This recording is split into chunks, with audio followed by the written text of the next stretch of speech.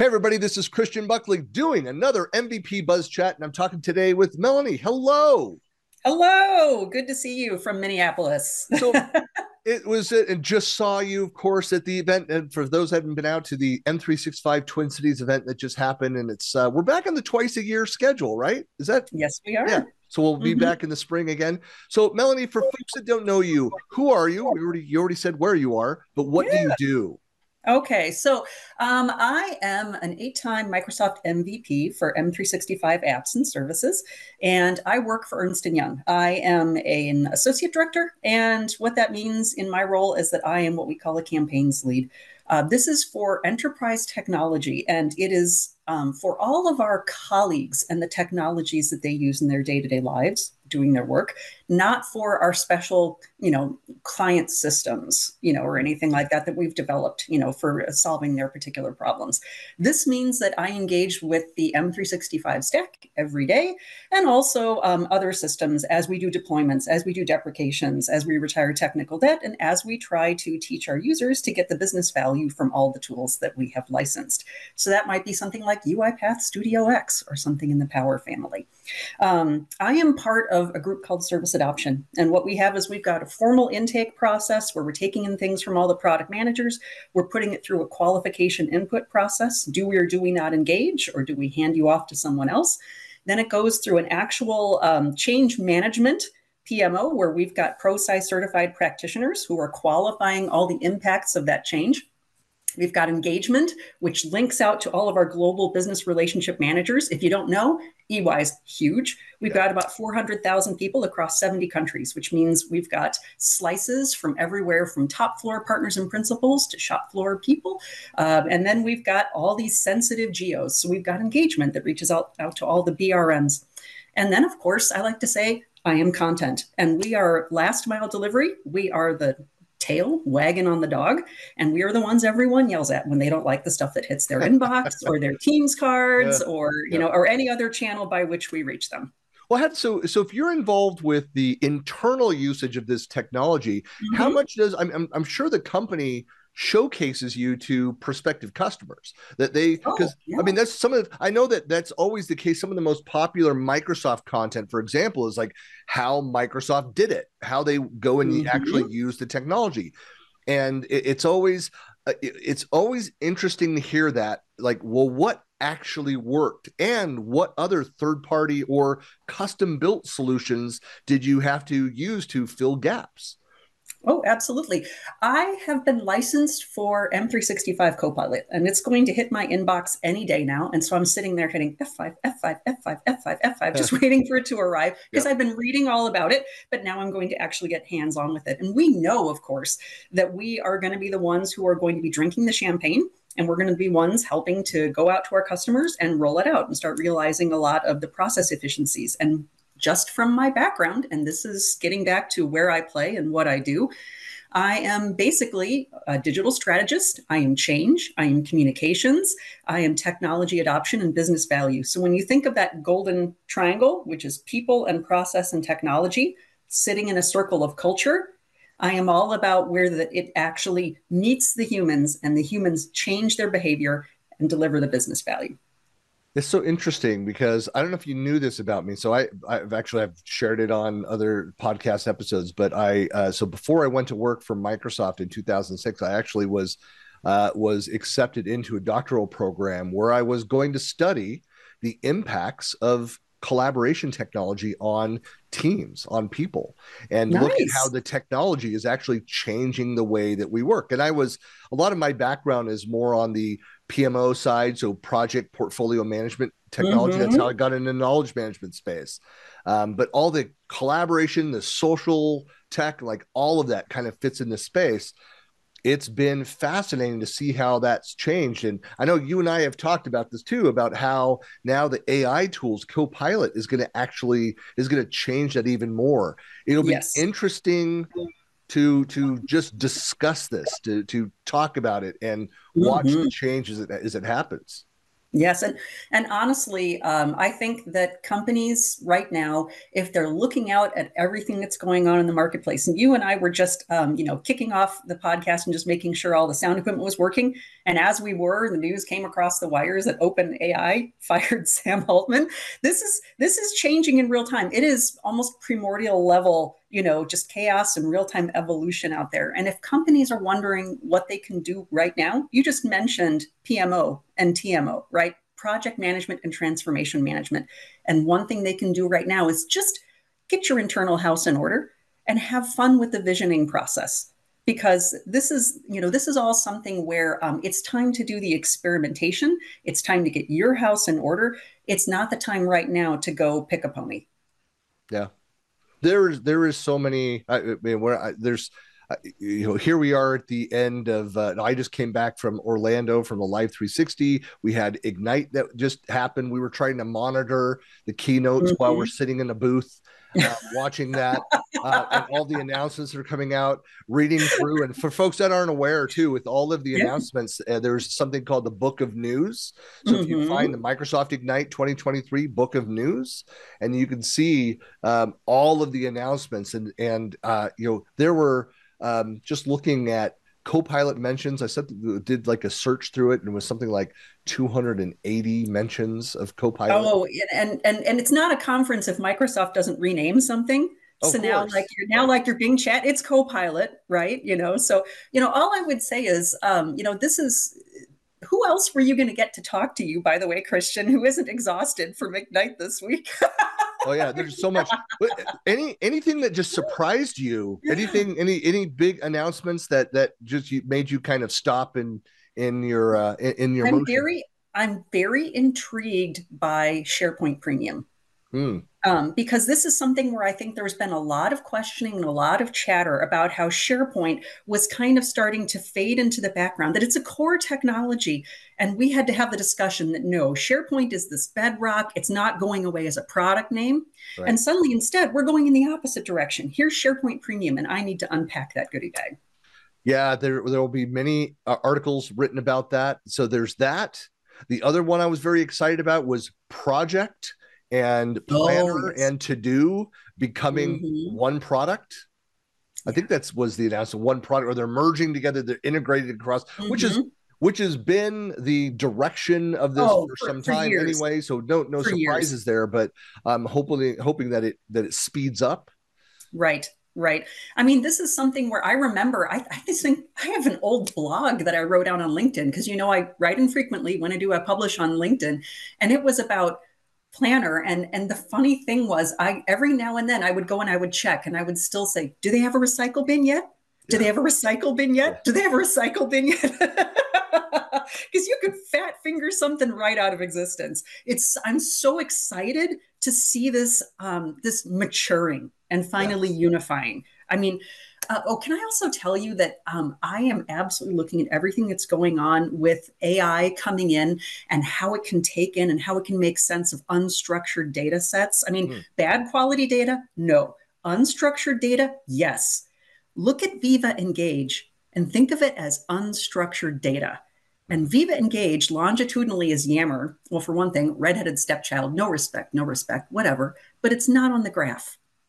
Yeah. But what happens when you have a good AI engine and you can point it at all that unstructured, wonderful, rich data in Viva Engage? I am, honestly, the what I'm most excited about in the future. Of course, I work for a smaller organization, so we're not even eligible yet for the Copilot, which is 300 seat. Are you caught in that 300 seat vacuum? Yeah, we're in the SMB space, so we're under 100 employees, but which is unfortunate. I know that Microsoft will see something in a couple of years, and of course, as RDs and MVPs, we'll get access to it. So it's not about that, but being able to go in and utilize, because we do use Engage, we're a Yammer shop as well on that side of it, but to be able to go and use Engage with Amplify, for me to be able to look in across those conversations as well as my personal, like my OneNote, all of my records, because everything that I've written in the last decade is captured in OneNote, and I want to be able to tap into that And Preach. so I know, yeah. Well, and Yeah. again, so I've had many friends tell me, it's like, well, Christian, you can go do that without Copilot. You could go and build an AI model around that data today. So there are plenty of things you can go and do, but I want that in context to Right. all of my content, to my work activities, to my email. Mm-hmm. So I'm looking And forward to this next step. honestly, I think it should just work. It should just work, and we are one step closer. Yeah, Yeah. Mm-hmm. it's going to be No, exciting. Well, I'm going to spend the weekend reading the book of news. I know that sounds great, doesn't yeah, it? it's well, we were sitting there going through it on the expo hall Hmm. floor, and there's a Yeah. lot to go through. But Yeah. what are you speaking on and writing on right now? What are kind of your Okay. hot topics? Well, the thing is that I just delivered last weekend when you were there for the M365 Twin Cities was I was delivering about Viva Connections and then how you needed to be ready for that feed in Viva Connections by leveling up your game in Viva Engage, Stream, and SharePoint News.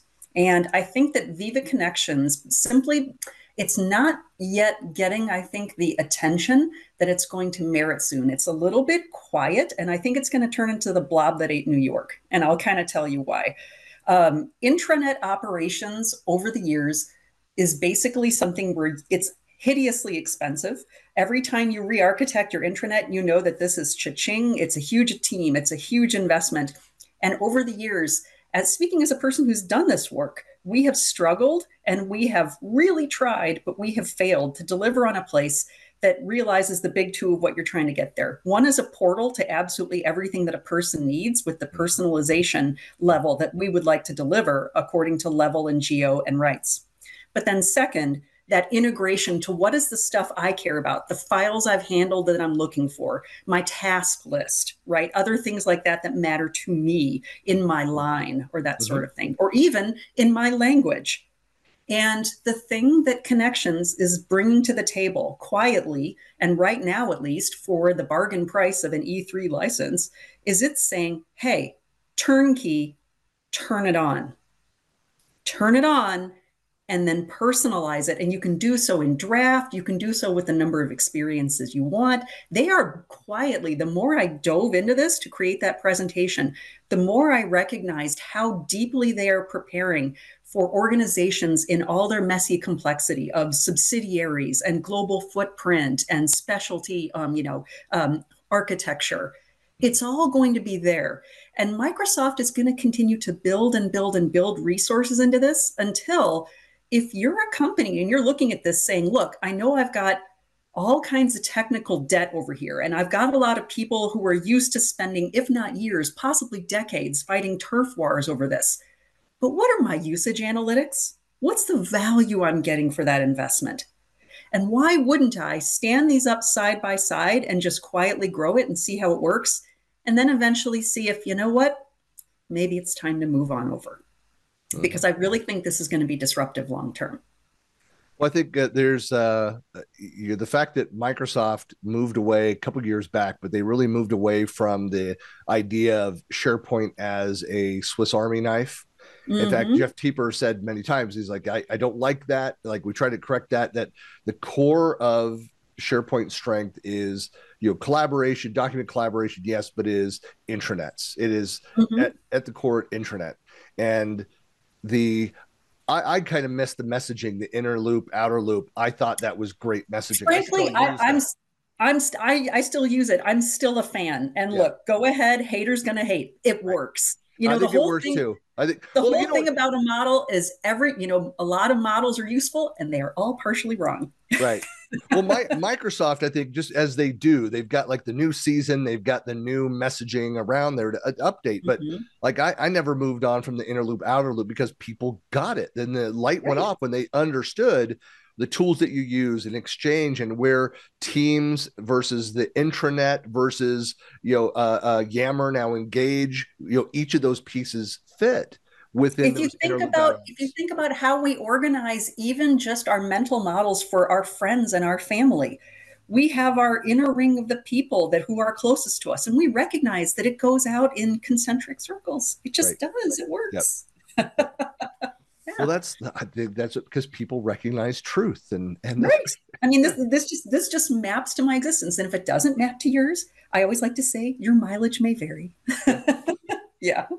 Well, Melanie, so for folks that want to reach out, connect with you, get in touch with you, where are you most active in social? Where can they find? I am only on LinkedIn, and that's for reasons. Okay, Yeah. so Yeah. the thing is, I was back in my years at Cargill, which is where I originally became an MVP, because rolling out back then Yammer in 2012. Yes, I'm old. I ended up in a social media governance role. And that meant that I was tied into and saw a whole lot of the sausage behind the scenes for everything from Facebook to Instagram to the rise of TikTok and all that sort of thing. And to be honest, I started to have opinions about, okay, what they're doing with my data and the fact that they are building up profiles even for my children who haven't joined. And I understand that this is the currency of the economy. I understand the barn door has been open for 15 years and every animal is already out in the fields. I know it is. But at the same time, once I moved out of that role, and I was not required to have my account connected to Cargill's Facebook and all that sort of thing, I eventually decided, you know what? This was especially around 2016 or so. I decided I was going to quit. And I used a vendor called My Social Book, and I printed out all my history of my posts because I didn't want to lose all of that stuff. And then grandly started deleting my accounts. And the only one I'm still on is LinkedIn. So you will find me there, and you will find, I have a little bit of a habit of blogging out there infrequently, but the few things that I publish, I stand by. So you will find my writing back there as far as like 2015. That's great. Well, I will. We'll make sure we'll have the link and the profile too. I'll tell you. So my wife is right there with you. So she removed herself from just about everything, and for some of the same reasons. So I used to be hot and heavy on Twitter. But still part of the core job for me. Still have to be involved with the stuff. In fact, I'm getting pressure that they want me to go do some stuff on TikTok. So. Oh, okay. Yeah. Well, separate identity for that. All right. Separate device. I know. I'm going to have an approach to that as well. But well, Melanie, it's just such a time suck. I know. But really appreciate your time, and thanks for participating in the MVP Buzz Chat. Absolutely. Always great to talk with you. And I'm sure we'll be spending time talking about AI soon.